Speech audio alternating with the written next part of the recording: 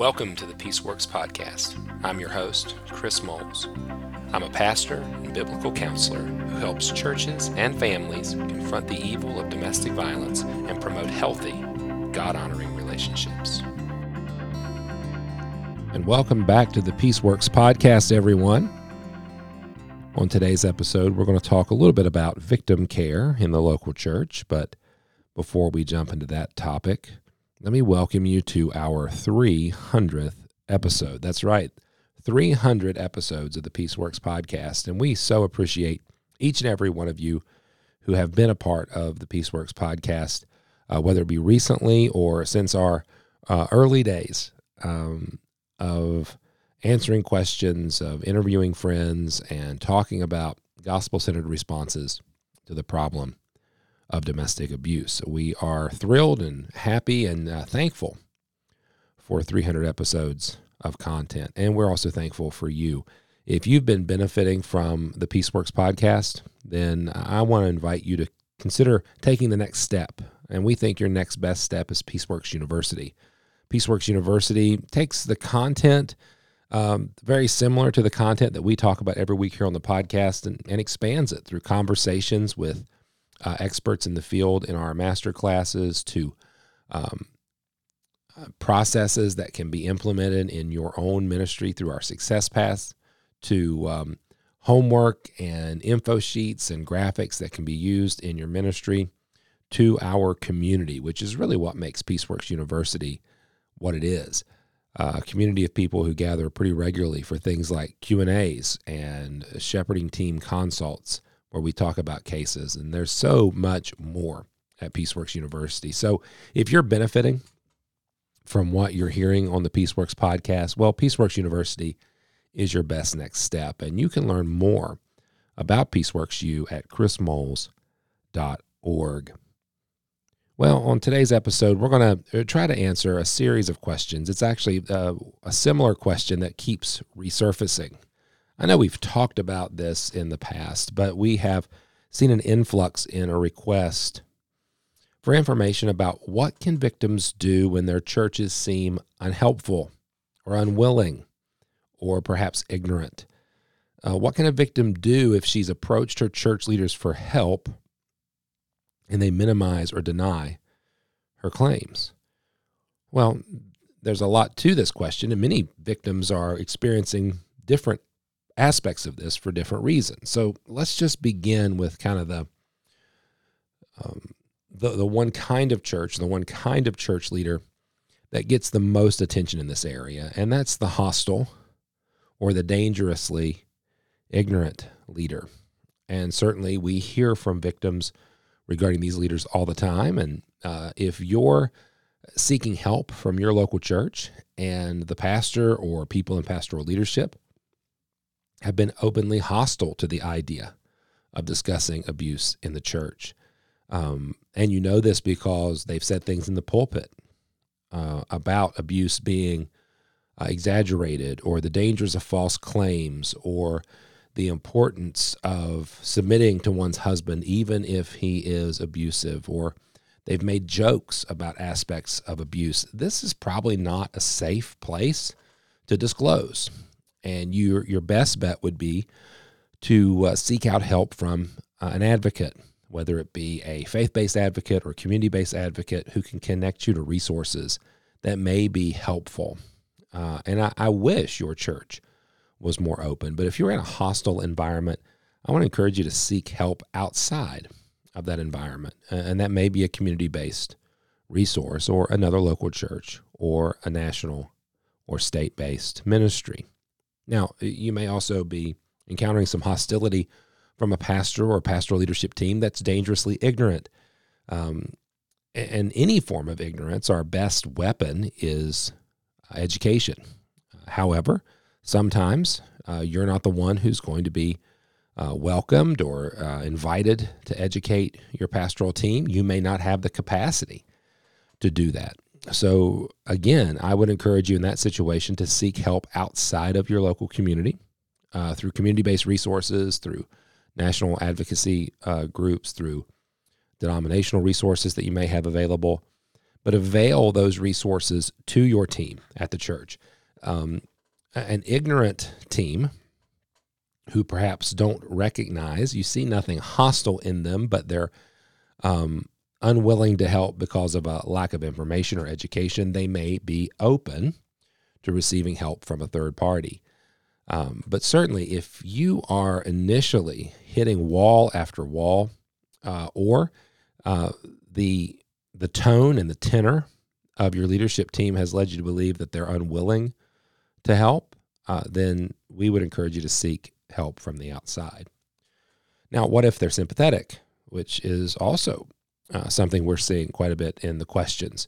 You know, the first group gets the most attention. Those are the ones who are going to get the blogs written about them and are going to get the fingers wagged at them. And we oftentimes get caught in the crossfire.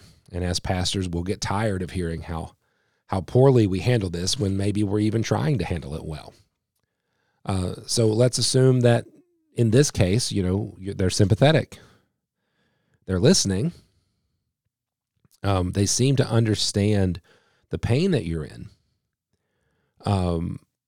But they're still struggling to see the severity of the situation, or perhaps unwilling to confront your husband. What are we to do? Well, again, prayer is always the first work, but I think what is most helpful in these situations, again, is friends and advocates who can help articulate to the team what you're experiencing. You may recognize this even now as I'm saying this. You know, if you were to process how you're disclosing, it is a lot for your pastoral team to take in. Maybe you could do a better job of helping them understand what you're experiencing. I've had many pastors come to me and with the frustration of, we don't know what to do.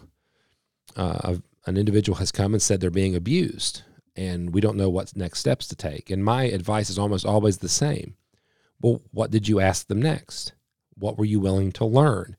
And that's really something that we can all help pastors do a better job of.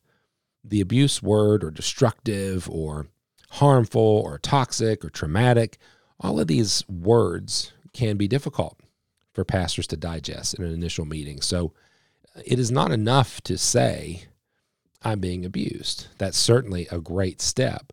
But having someone like an advocate help you articulate ways in which to say, and here's how I'm being abused. Here's the ways in which I feel threatened. Here's the things that have, the threats that have brought me to this point. And of course, a pastor should be willing to ask those good questions, such as, help me understand what the abuse looks like.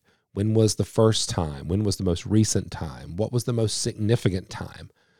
But not everyone's prepared to ask those good questions. So if you have a sympathetic ear, being willing to offer details, timelines, histories, are going to help add clarity to the work that pastors are trying to do. So if you have a sympathetic ear, asking them to be patient with you and listen carefully, and even seek help in how you're going to communicate this with them would be some first steps. But even then, we're running up against churches, pastors, leaders, helpers, who even after hearing the details, perhaps don't know how to confront. They don't know how to help. I guess my question to them, and maybe this would be some advice for you, is if they're uncomfortable with confronting, I may ask them, what would it take for you to call someone to repentance? What would it take for you to engage in confrontational ministry? Or perhaps I might ask this: how might you be the most comfortable? What would need to happen? Who can help you in this process? Or even making recommendations for ministries like Peaceworks or others who've done confrontational ministry, podcasts that talk about confrontational ministry and aspects of accountability, or the means to which to hold someone accountable, which also seems to be kind of a hang-up. I think the other aspect of this question that's really interesting is, let's say we have a sympathetic ear, And we have a team that responds, a team that engages in an accountability process. And we're seeing more and more and more of this. And yet they come to some conclusions. The individual with whom they're confronting and whom they're attempting to hold accountable is walking out a path. They are doing everything that's asked of them. They are completing their homework. They're having good discussions. They're acknowledging their sin. They're owning the things that they have done and taking responsibility for those things. And now the pastoral team, the pastoral staff, they're excited. They're seeing change. They're hopeful in that change. And they begin to work on reconciliation. And yet, two sides to this coin as well. We have victims, wives who are coming back and saying, yes, he's telling you this. Yes, he's doing this. Yes, he's completing this homework. But you need to know that at home, he's doing the opposite. He's complaining about the homework. He's taking it out on me when things don't go well, and he's still threatening me. And we're hearing that some churches are taking that very seriously, and they're returning and doubling down on their accountability. And we're hearing from some churches that are correcting the victim at that point and saying, well, you need to be more forgiving and you need to be more loving, and leaning into what they're seeing rather than what they're hearing from the victim.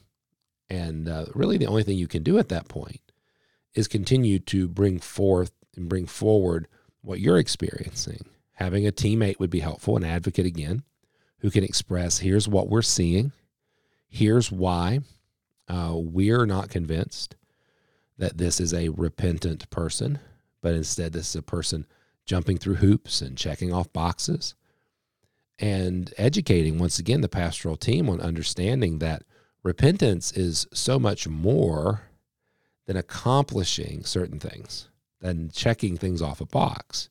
That repentance is about real heart change, not just seeing one's sin, which is essential to repentance, but not repentance alone, and not just owning one's sin, which is important to repentance, but not repentance alone.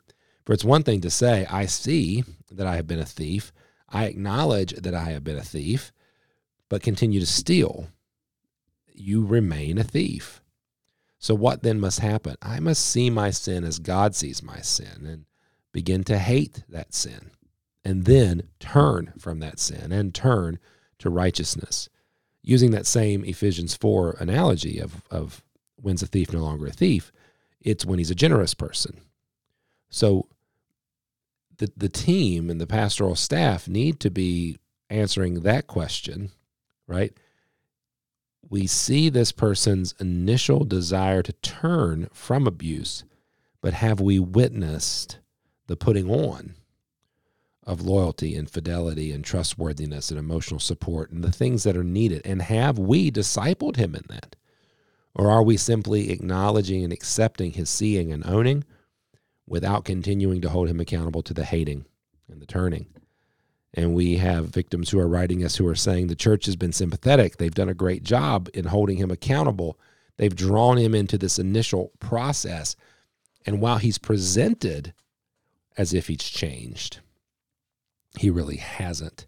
And when I present that to the church, some accept and continue to do the good and hard work of holding him accountable, and some reject because they trust their own eyes more than they trust what they're hearing. And then lastly, I think this scenario is coming up some, and this is something that's going to be hard to hear for some victims, but necessary. And that is, I have brought this to the attention of my team. The pastors have been sympathetic. They've engaged in a process. They've confronted my husband. They have walked him through a disciplined process, and he has engaged. He's done what they've asked to do, and yet at home, he continues to behave the same way. He's living a double life. He is not changing in the ways that I feel safe or sane at home, and he's attempting, in my opinion, to fool the pastoral team, and they don't see it. and we're having stories and disclosures of, so I'm going to give up. If they can't see it, then I'm not getting the help that I need. And let me just encourage you.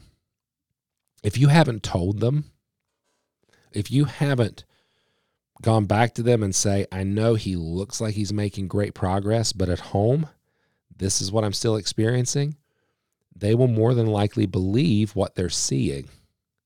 They will more than likely believe what they're perceiving. And if you're not openly challenging, and you're not, maybe with the help of an advocate, addressing those concerns, simply walking away is going to be detrimental both to your husband, who needs the accountability, and to your church, which should not be self-deceived into thinking that they served you well and you did not want to be served. We know that you're in pain. You've acknowledged that you're in pain. And we can get that it would be difficult to go back to the same group of people with the same complaints. But if your husband is attempting to fool the team while at the same time control and coerce you, then it's important that they know, because he's not doing what they're asking him to do. He's actually manipulating them and lying to them. And that detail is going to be essential and helpful for them to do the job that they've been asked to do.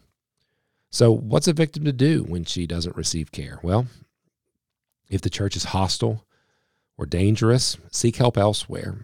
If the church is open but perhaps not helpful, then seek help elsewhere, but perhaps in a way that can educate, that can help, and maybe help future victims in your church.